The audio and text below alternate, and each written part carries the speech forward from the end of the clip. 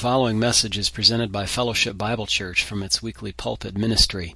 We offer an expositional study through entire books of the Bible, one verse, paragraph, or chapter at a time. We pray that you'll be blessed by listening in. Thanks for visiting. All right. Good evening, everyone. Glad that you're here and participating with us this evening. First Chronicles, please, as we read in our scriptures. First Chronicles and chapter 15.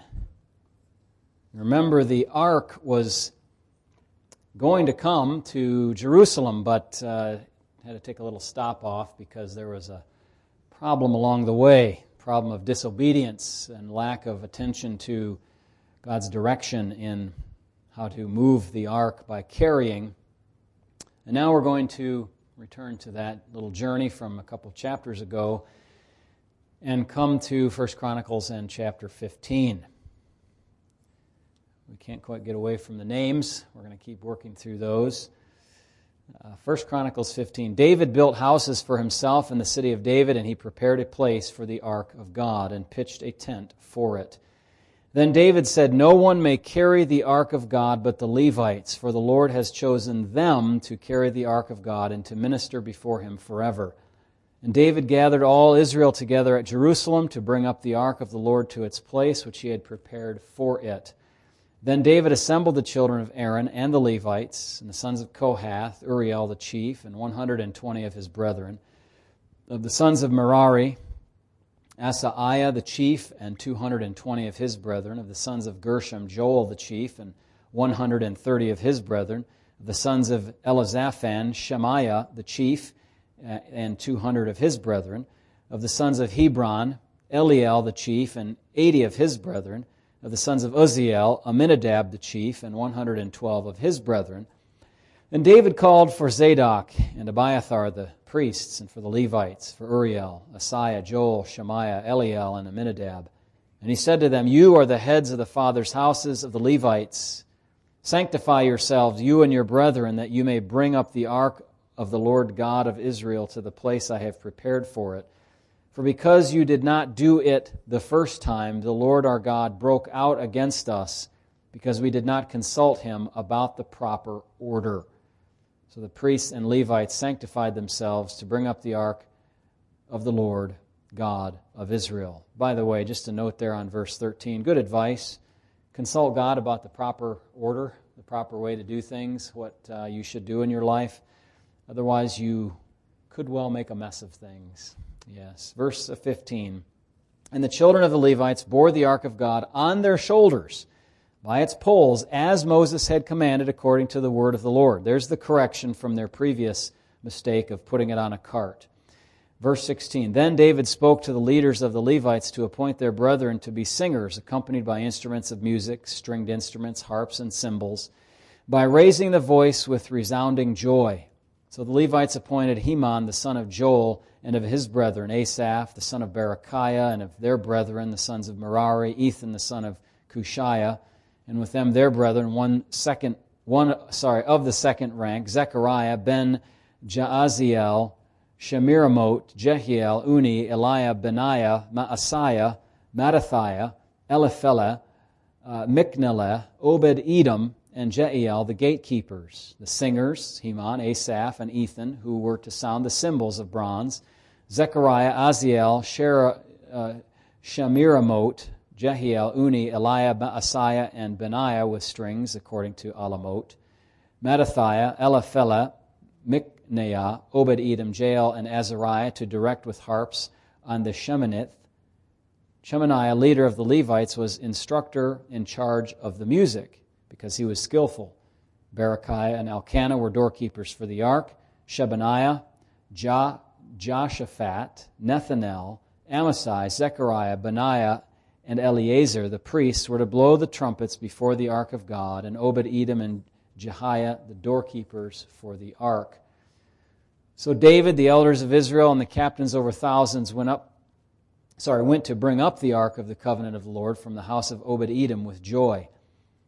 And so it was, when God helped the Levites who bore the ark of the covenant of the Lord, that they offered 7 bulls and 7 rams. David was clothed with a robe of fine linen, as were all the Levites who bore the ark, the singers, and Chaniah the music master with the singers. David also wore a linen ephod. Thus all Israel brought up the ark of the covenant of the Lord with shouting, and with the sound of the horn, with trumpets and with cymbals, making music with stringed instruments and harps. And it happened, as the ark of the covenant of the Lord came to the city of David, that Michal, Saul's daughter, looked through a window and saw King David whirling and playing music, and she despised him in her heart. That's kind of an odd reaction, I would think, to that, but that's what happened. So we'll leave that there for now and pick up the next time. Let's turn in our Bibles then as we think of our study in Matthew chapter 11 this morning, and we'll just carry on with that to some extent here and try to finish the first segment of the chapter. We spent some time this morning in Matthew chapter 11. We looked at the background of John's imprisonment, and we saw that John the Baptist had been abused, as it were, by Herod by putting him into prison because he didn't like the righteous stand that was taken by John regarding the issue of marriage. It wasn't some huge, complicated doctrinal issue. It was very simple. You cannot take your brother-in-law's wife from him and have her for yourself. It was purely lust that operated this way in them, and they wanted to change spouses, and so they did that not in accordance with God's law. And obviously, John knew the law very well. If he said that it was unlawful, it was unlawful. Whether you may understand that or not, in our kind of lackadaisical society where anybody can divorce anybody and anybody can marry anybody, we might have lost some sense of propriety about that, but John the Baptist had not done that. So we saw some of that background, and we saw what it was like in terms of the length of time for John to be languishing in prison, sitting there for perhaps a year, more or less, waiting to be executed, basically. What an awful feeling. No termination date, no certainty, no anything, just dread. And this drove him into despair as he waited there. And so he asked the Lord in verses 2 and 3, what is going on here? Who are you, the coming one, the one that I thought you were, or is there another one that we're looking for? And really a sense of despair, despondency, depression. John was in a bad way, in a mental state, if you will, a spiritual state. And so we saw that inquiry that he made. And then we saw Jesus' answer to John in 3 brief verses, verses 4 through 6, in which he said, "Go and tell John things which you hear and see." And so Jesus worked miracles there. That is to show the disciples of John so they could be eyewitnesses to what was going on. And what were they to tell John? They were to tell him that blind people are seeing, lame are walking, lepers are cleansed, deaf hear, the dead are raised up, the poor have the gospel preached to them, and they might have sprinkled in a few other things as well in there. And then he said, "Blessed is he who is not offended because of me." A general blessing, but I think especially related to John the Baptist, who wasn't offended, but he was confused and he was in despair about what was going on. But we saw that he had quite a weakness, and Jesus responded to that weakness by telling him, look at what the Lord is doing. Look at how it fulfills Scripture. Look at how it's connected back to the Old Testament. The answer to John's question, yes, Jesus is the one. It's just a matter of timing, and that had everybody thrown off. Everybody was thrown off by the timing issue. The other disciples were, certainly the zealots were. Even in the book of Acts, they asked the Lord, remember the question they asked him, will you at this time restore the kingdom to Israel? So they were a little bit confused about how all this was going to work together.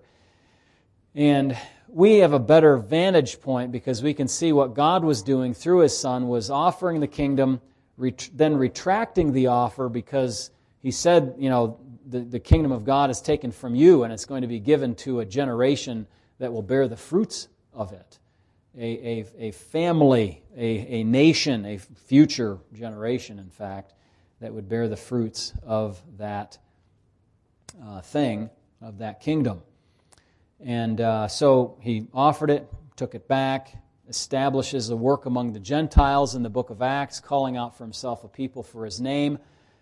Peter, James, John, Paul, well, really not. I guess I would say put James out of there. We have a little issue with James back in Acts chapter 12, unfortunately for him. But the rest of the apostles recognize that God is calling out a people from the Gentiles. And with that, the words of the prophets agreed. Amos chapter 9 talks about how God's going to raise up the tabernacle of David that the rest of mankind may seek the Lord. And so they find no contradiction in God's calling out Gentiles for himself in this age, and that's what he's doing. And so what was mysterious was that God is going to establish a work called the church in this present age. Sometimes people get confused about that. They say, well, look, the Bible in the Old Testament talks about Gentiles, and being involved in God's program and so on. And then they say, well, in Ephesians chapter 3, when it talks about the mystery being revealed, a mystery of the Jew and the Gentile brought together into one body, they say, well, that was already revealed in the Old Testament. No, it was not. The work of God among the Gentiles, and that Gentiles could be saved, was revealed in the Old Testament. You see Isaiah, for example. Jesus would be, the Messiah would be a light not only to Israel, but a light to whom? A light to the Gentiles. You see that there is that prediction in the Old Testament, but there's never any indication that there's going to be a body church where you have Jews and Gentiles coming together. That's a new thing revealed through Paul and the other apostles, their disciples, and that is made clear throughout the text of the epistles. And not to make too big of a deal about that, but just to be precise, we want to make sure we understand there's a difference between a prophecy of Gentiles being saved and a prophecy of what body or group or organism they would be part of once they were saved. Those are two different things that are revealed in the Scriptures, one in the Old Testament and one had to wait until the New. Well, so John didn't understand that timing issue of all of this, and so it got a little bit, concerning for him because he was like, what's going on here? So we noticed then, spent some time with a similar episode of depression in a prophet. I called it prophetic depression, and that was in Elijah, remember? He didn't really defeat, God defeated the prophets on Mount Carmel, and but then he was threatened. His life was threatened by Queen Jezebel, so he runs for his life, and he's like, "Look, I'm done. I'm finished. Just knock me off right now, Lord. Just get it over with now. Better for me to die, just like my forefathers." And God said, "No, you're not done yet." In fact, what happened to Elijah in the end was not that he died, but what? What does that old spiritual say? I need somebody to start singing that for me. You know what I'm talking about? Yeah. That old spiritual, it talks about Elijah being caught up into heaven on a chariot. Yeah.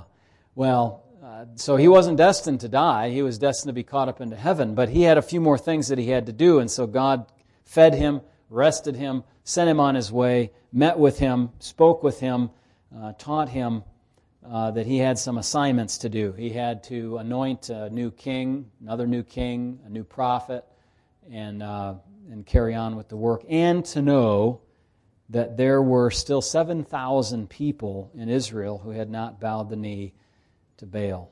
Even today, my friends, there are thousands upon thousands of people named after the name of Christ, Christians, true believers, not yada yada believers, but true ones, not just talkers, but doers, livers, who live out the faith, and there are many, many of them across our immediate region and across the United States and across the world. Precious believers. I've met some in other countries as I've traveled in a limited fashion and enjoy that so much, seeing others that love the Lord Jesus. You know they're your brothers and sisters. You might not even be able to speak the same language, but you can communicate with them. You've had that blessing, haven't you, brother? The greetings that you receive, the spirit that you sense in these people is the same as the Holy Spirit that you have, and it's a delight. We kind of get isolated into our own, especially with COVID. We've been isolated amongst our, it's like our four walls, and maybe we have a little window out into the world, and the news and the computer and what? That's about it, right? We get out to the store once in a while. That was not so much now, but before, and we get this kind of isolated feeling. Not exactly like being in prison like John was, but you can imagine. Total confinement for over a year perhaps, and plus all the other dynamics of this situation going on. So Jesus then, at the end of this, once he's taught John what to do, look at the work of God, go about doing the work of God. God told Elijah, notice what God is doing in the world, take a step forward for God, any step. Like I said, crack your Bible open if you're down and just start reading. I don't know what to do. Okay, pastor told me the scriptures indicate I could do something like open the Bible, start reading. Call somebody, encourage them, ask them for help, pray with them, do something. Okay, we looked at all that this morning, some practical steps for us. Now Jesus explains to the crowd about John the Baptist. So in reality, like the kind of high-level outline of the chapter is almost something like this. First, John's question about Jesus. Second, Jesus' estimate of who John is. And then third, the crowd's estimate of who John was or is. So we're looking at John the Baptist in particular now, especially in verses 7 through 19. And let's just read a few of those verses to get a running head start here. It says, as they departed, that is John's disciples, his helpers, his messengers, Jesus began to say to the multitudes concerning John, what did you go out into the wilderness to see? A reed shaken by the wind? But what did you go out to see? A man clothed in soft garments? Indeed, those who wear soft clothing are in kings' houses. But what did you go out to see? A prophet? Yes, I say to you, and more than a prophet. For this is he of whom it is written, behold, I send my messenger before your face, who will prepare your way before you. Assuredly, I say to you, among those born of women, there has not risen one greater than John the Baptist. Now, just notice briefly, the Lord does not say he's the greatest of the prophets. It says, among those born of women, there has not risen one greater than John the Baptist. He's like the greatest of people, not just prophets. But he who is least in the kingdom of heaven is greater than he. Verse 12, and from the days of John the Baptist until now, the kingdom of heaven suffers violence, and the violent take it by force. For all the prophets and the law prophesied until John, and if you are willing to receive it, he is Elijah who is to come. Now he who has ears to hear, let him hear. But to what shall I liken this generation? It is like children sitting in a marketplace and calling to their companions and saying, we played the flute for you and you did not dance. We mourned for you and you did not lament. For John came neither eating nor drinking, and they say, he has a demon. The Son of Man came eating and drinking, and they say, look, a glutton and a winebibber, a friend of tax collectors and sinners. But wisdom is justified by her children. I might add, too, that the Pharisees not only said Jesus was a glutton and a winebibber, a friend of tax collectors and sinners, but in in Matthew 9:34, they said this man cast out demons by Beelzebub, the prince of the demons. So they were saying that John has a demon, and they're saying Jesus basically has a demon. I mean, it's crazy the kind of things that they're saying, but what they did, and that's what the Lord is criticizing them for. Now, John would undoubtedly be encouraged by the report that he heard, like Elijah before him was encouraged that 7,000 men had not capitulated to Baal. Just like you would probably be, encouraged to know. How many people have not bowed the knee to the abortion industry? How many have not bought into the transgender ideology? How many have, now those are just political matters. How about the number of thousands of souls who are true believers in Christ? If you just had kind of a little window into the true statistics, it might at one time, at the same time, encourage you, but also discourage you, because you see, relative to the mass of humanity, what's going on. Well, even though this was an encouraging message to John, God does not guarantee a soft landing for any of us in this life, does He? No guarantee of a soft landing, no golden parachute. We're not guaranteed to be raptured from this place. We all wish that we could be, but it hasn't happened yet. John was still going to be martyred because he was a man of God, and Herod was a vile king. Now, what Jesus is going to say here is actually going to look like a pre-eulogy.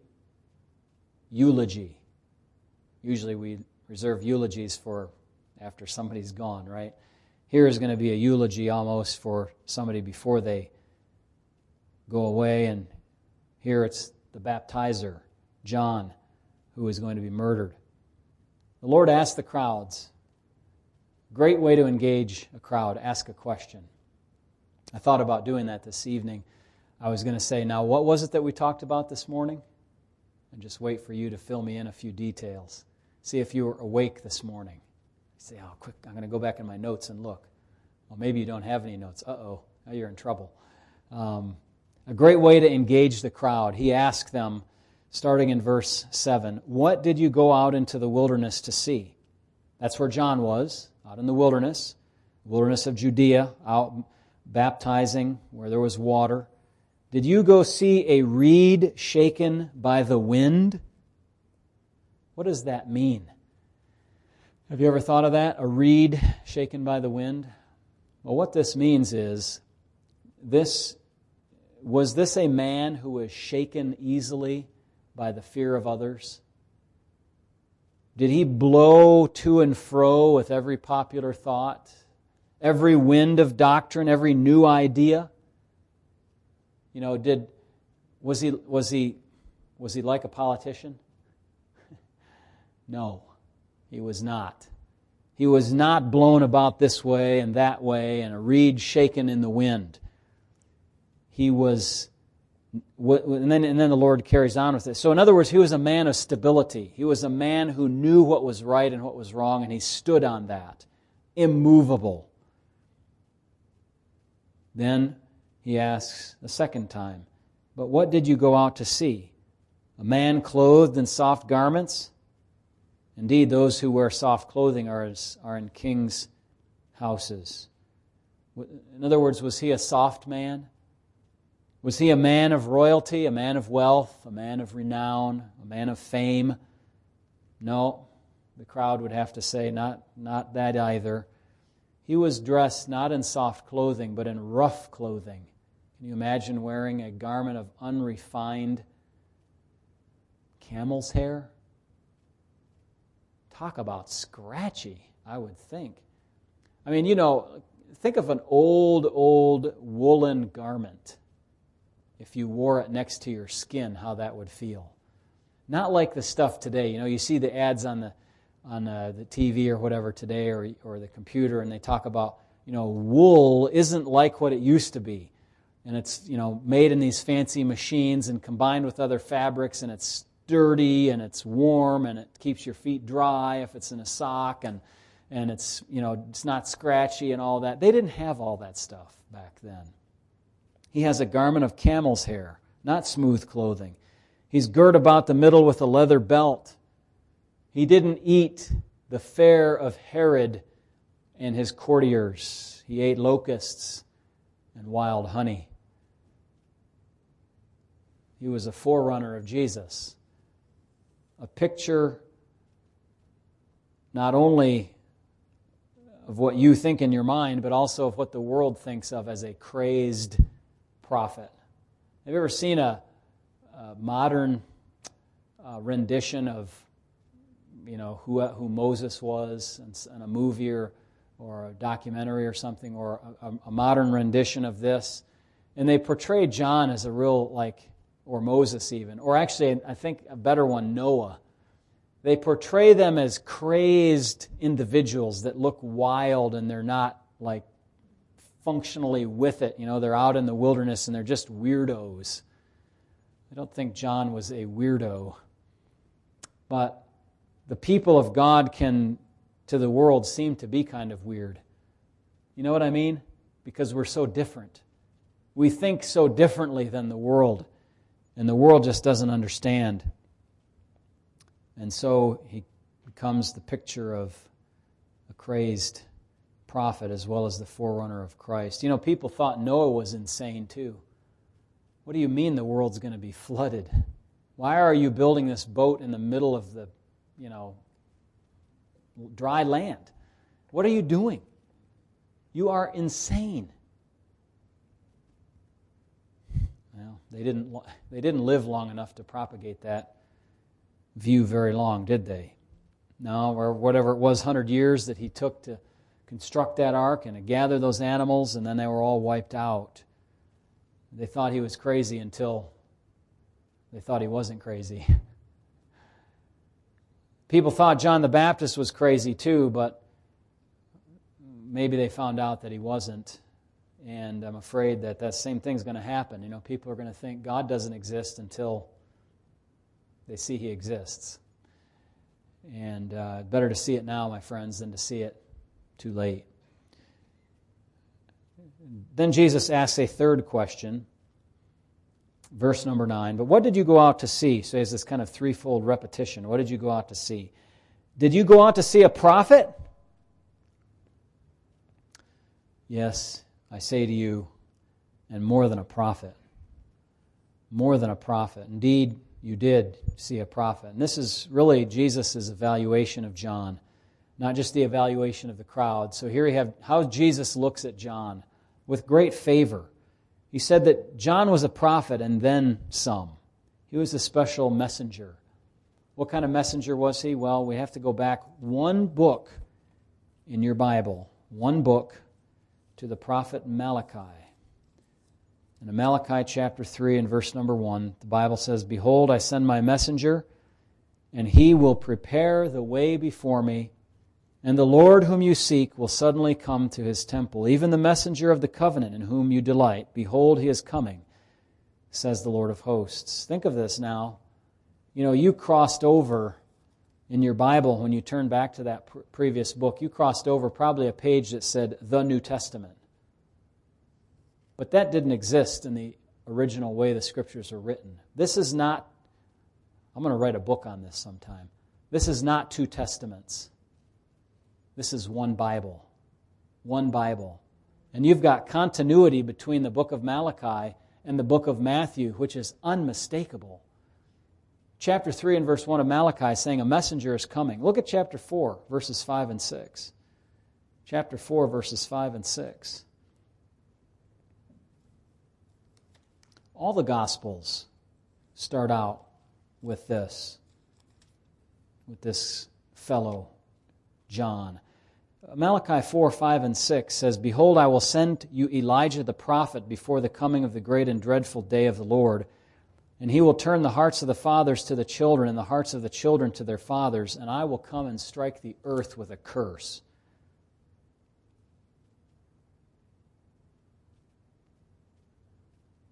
Think of Mark chapter 1, the beginning of the gospel of Jesus Christ, the Son of God. As it is written in the prophets, "Behold, I send my messenger before your face, who will prepare your way before you. The voice of one crying in the wilderness, prepare the way of the Lord, make his paths straight." John came baptizing in the wilderness and preaching a baptism of repentance for the remission of sins.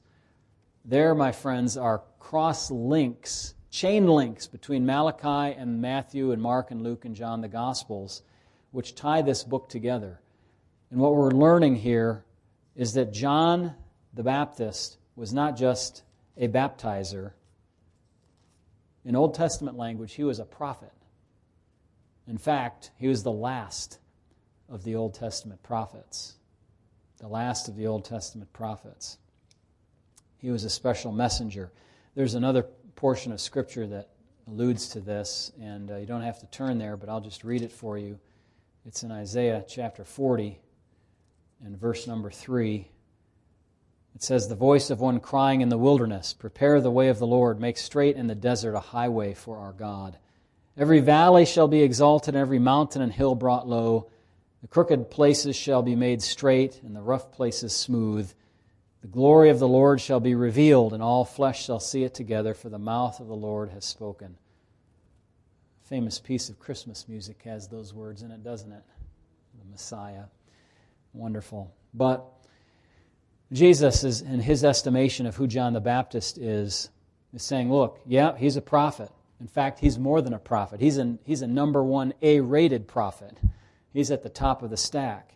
And here's the quote for, "This is he of whom it is written, Behold, I send my messenger before your face, who will prepare your way before you." That's what John's ministry and mission was. And then Jesus carries on and says, in fact, John was the greatest man to ever live. Not because he was wealthy and powerful, but because he was holy and dedicated to God. That's what makes greatness. He was a servant of God. If you would be great, you must be a servant.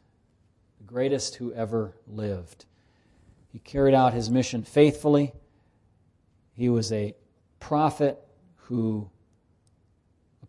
God. He saw the fulfillment of what he had prophesied. So that's kind of significant too, isn't it?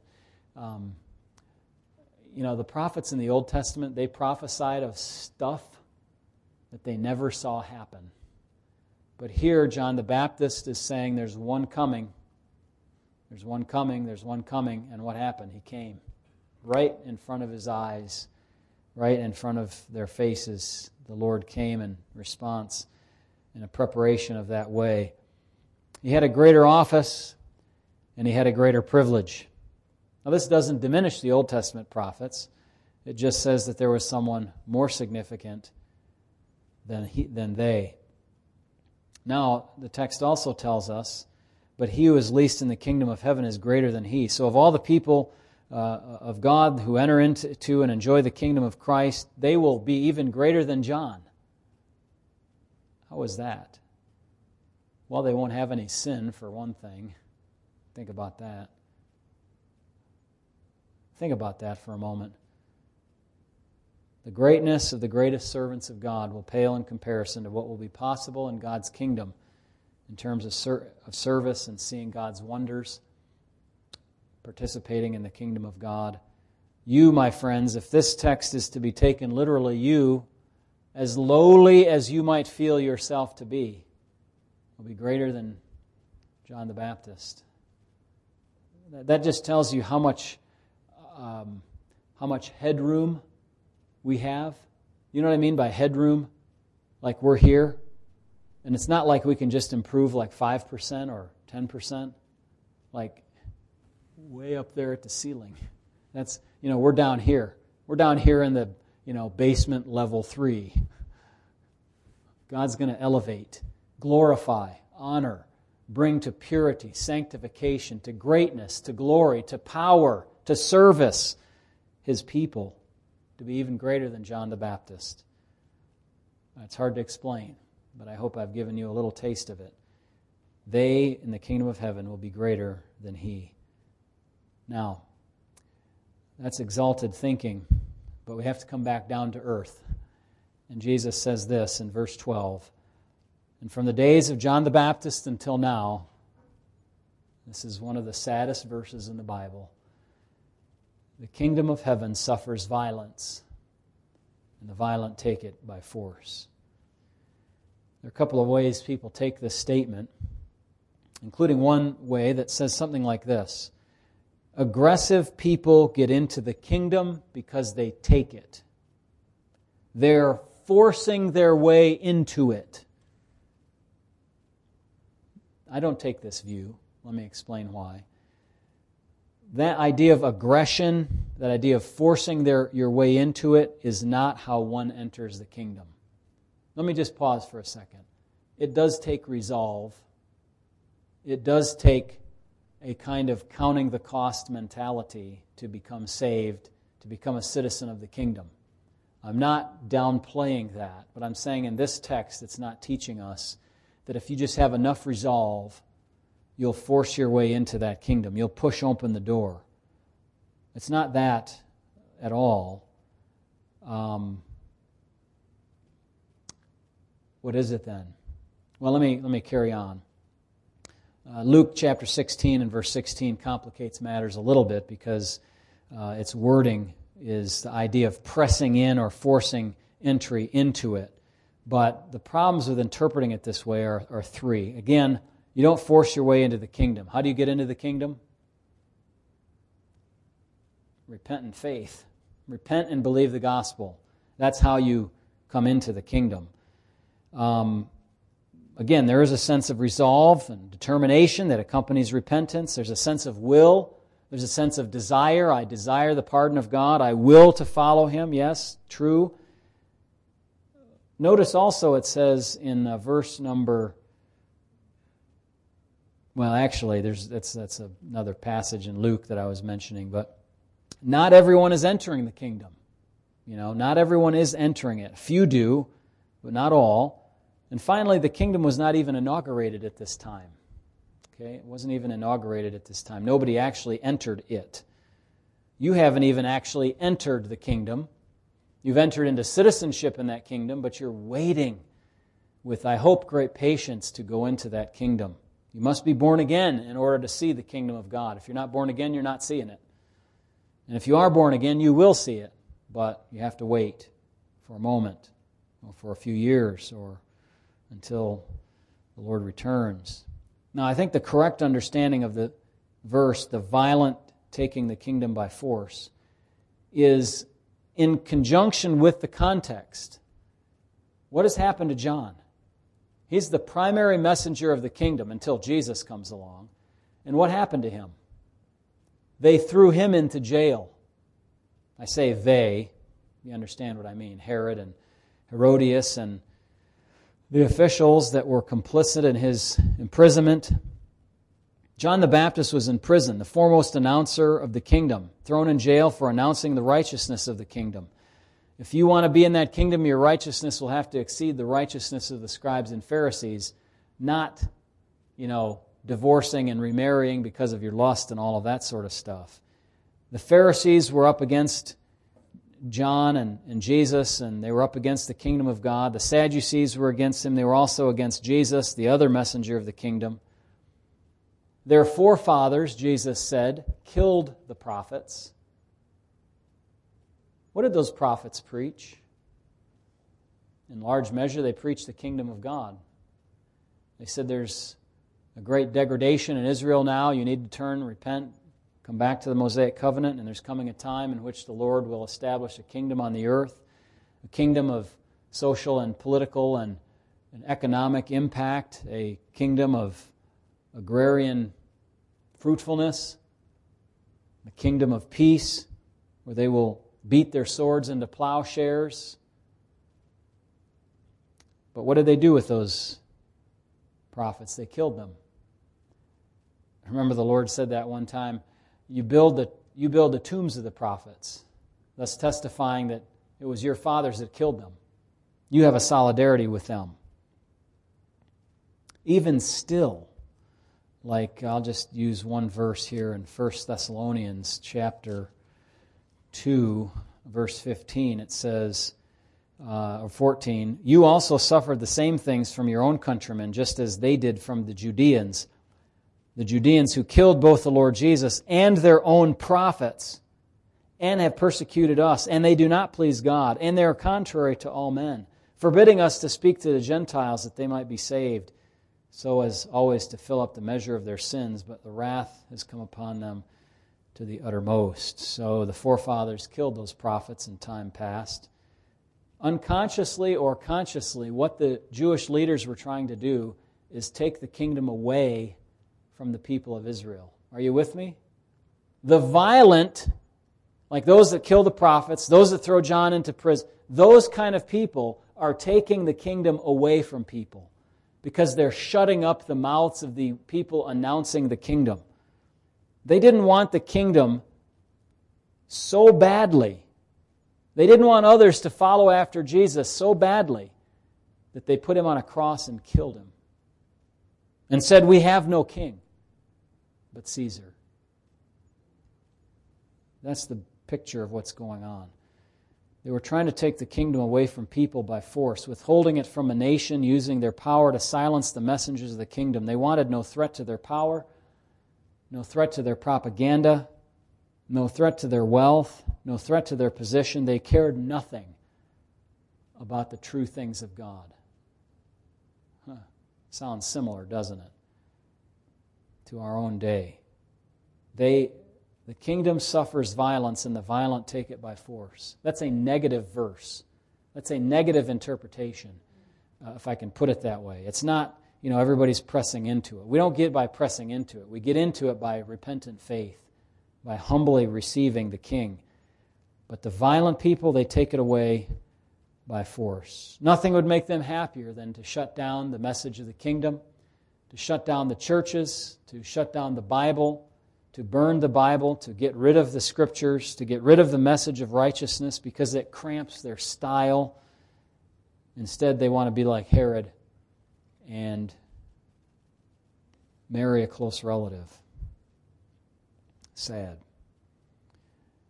Verses 13 to 15. For all the prophets in the law prophesied until John, and if you are willing to receive it, he is Elijah who was to come. He who has ears to hear, let him hear. So these verses now speak of John's ministry as a prophet. So John is one of those prophets that's being abused by the nation of Israel, the circumstances that came about. He was the last of the Old Testament prophets. I don't know if you grasp the significance of that, but I want you to. In other words, that's what ties the two testaments together and makes them one Bible, among other things, of course. But it's a very strong tie. He's a transitional figure from the old era to the new era of the church. He is a transitional figure to Jesus. All the prophets and the law prophesied until John. This is speaking of the two parts of the law, of the what we call the Old Testament. You have the Torah, the law. You have prophecies of Messiah in there. Lord your God will raise up a prophet like me. Him you shall hear. Deuteronomy 18:15, and so on. And then the prophets themselves, Isaiah, Jeremiah, Ezekiel, Daniel, and the minor prophets, all of them pointing back to the Mosaic covenant and forward to the coming Messiah and to the coming kingdom. And John is the pinnacle of those prophets. And in fact, this is an interesting if, verse 14, if you are willing to receive it, he is Elijah who is to come. Now, has that puzzled you before? If the people were willing to receive the message of John the Baptist and in turn the message of Christ, then John would in fact have been the fulfillment of the Elijah prophecy. He would have been the forerunner of the Messiah, and the kingdom would have begun somehow. I don't know how exactly, but I can imagine a way or two. But this hypothetical is actually a counterfactual. One of my favorite little pet ideas. There it comes again, a counterfactual. I wrote on that in my THM thesis. But this counterfactual is counter the facts because it's not true that he was Elijah. When the leaders of Israel came to John in John's gospel and they asked him, "Are you that prophet?" And he said, "No." "Are you Elijah?" He said, "I am not. I am not Elijah." Very clear, the text of Scripture. The nation as a whole was not willing to receive John, nor his message, nor the one to whom he pointed. Of course, a number of people did, thankfully, witnessed by those who went out to John for his baptism and those who followed Jesus. But remember in John chapter 6, verse 66, many of his disciples left and did not follow him anymore. They left him. Okay, so what's happening here is Jesus is saying, if you would have received this. This would in fact have been Elijah. But knowing that they wouldn't receive it, he sent a pre-messenger in the spirit and power of Elijah, who looked a lot like Elijah according to the prophecies, but he was not that one who would come ultimately in the end time. We believe that that actually will come about again during the tribulation period when Elijah will come and carry out this kind of ministry. So, in all of this, Jesus is saying to the crowd now, you thought about John the Baptist, you thought about his ministry, the kingdom is suffering violence, people are taking it away from you. Are you listening? Verse 15, he who has ears to hear, let him hear. That's a real call to spiritual listening. Open up your ears, my friends, is what he's saying. Open up your ears to hear the way of God and not the ways of the world. Many of us have our ears tuned to the news, tuned to the politics of the day. We're right there on top of it. How about tuned to this? Tuned to be able to see things through the grid of Scripture and looking at the world situation and being able to pass by all of the foolishness that goes on out there because we know what this is. The grid of Scripture affecting us, how we hear, what we see, how we think. All right, we have just a couple minutes left. I think we can touch the next 3 verses or 4 here quickly. Verse 16.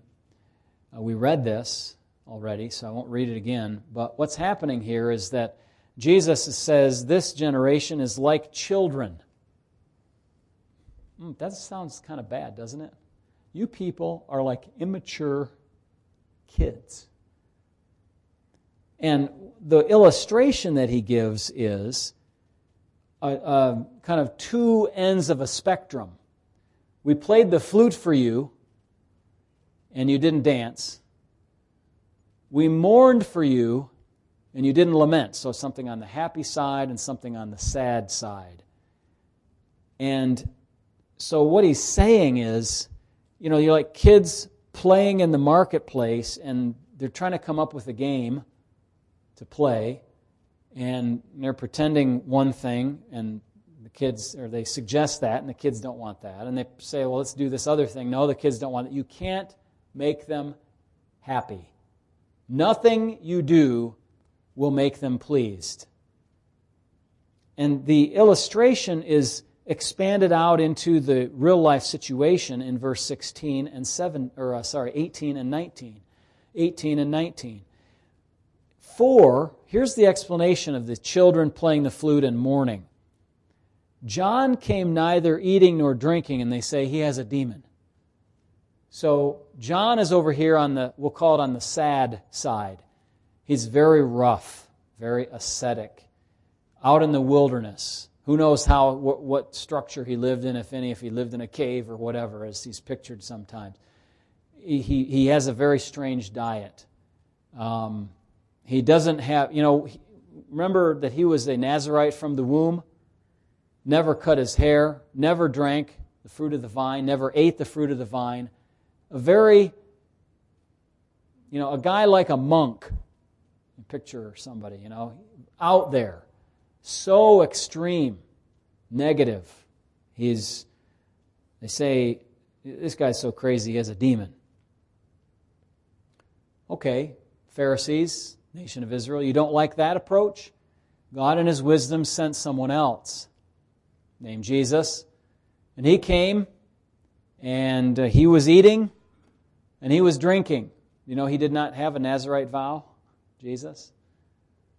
In fact, He turned water into wine at Cana in Galilee at the wedding. He went and ate with tax collectors and sinners. John didn't do that. John was like a hermit almost, but he interacted with people in terms of preaching and baptizing. But Jesus was different than that. He wasn't on the sad side. He was on the enjoy God's good gifts and be with be with people, God's people, be with sinners, tax collectors, try to share the gospel with them, preach to them, heal them. And what do they say about Him? He's just a glutton and a wine bibber, a drunk. They couldn't be pleased. They are what we call implacable, obdurate, could not be satisfied, simply refused to be persuaded. But they had no excuses.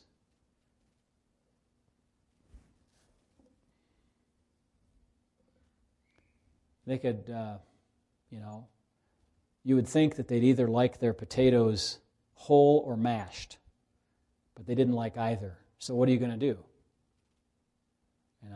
I know you're thinking of some other way to prepare potatoes, but you get the idea. You can have John or you can have Jesus. You can have the ascetic, the harsh religious kind of approach, or you can have the approach of Jesus. Nothing's wrong with either one of those as far as John and Jesus implemented them, but these Pharisees and people of Israel just simply could not be satisfied. Implacable. In fact, they accused Jesus, as I alluded to before, of having a demon as well. So what do they want? They refuse the divine message of the kingdom. In the end, Jesus says, look at the last part of verse 19, wisdom is justified by her children. In other words, we would say the proof is in the pudding.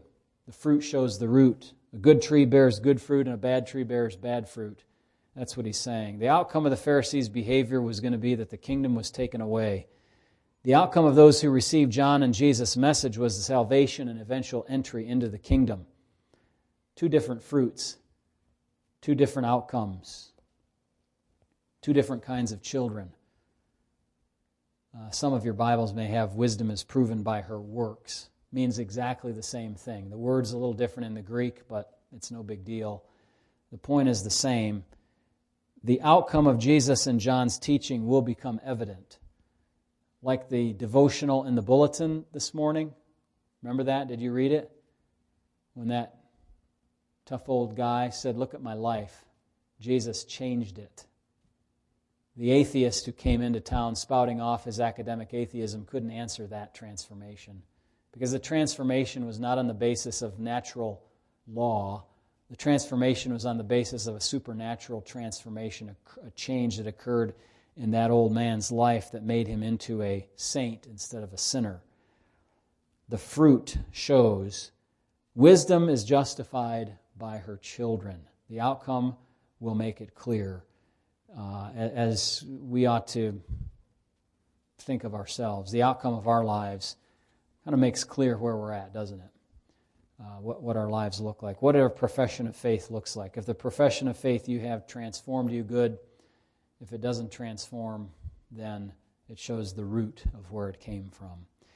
In any case, let's pause there, 11:19. We'll pick up the next time. Heavenly Father, thank you for your kindness this evening to allow us to look at this text of Scripture.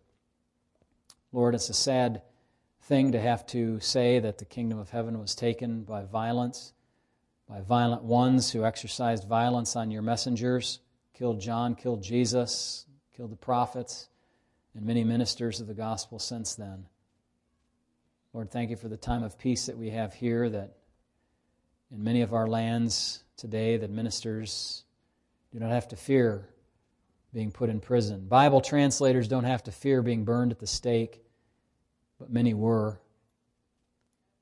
And that pattern of continual opposition to the kingdom of God has continued down through the ages. Help us to be announcers of that kingdom, even if the cost is high. We thank you in Jesus' name. Amen. Amen. We're just after 7:15, my friends. May God bless you. Have a good night, and we'll see you again soon. Prayer meeting Wednesday. Prayer all the time. The door is open to heaven, and you can pray whenever. Call me if you want. We pray over the phone together. Meet. We can pray in person at the church office or whatever. We'd love to do that. May God bless you and keep you. Amen.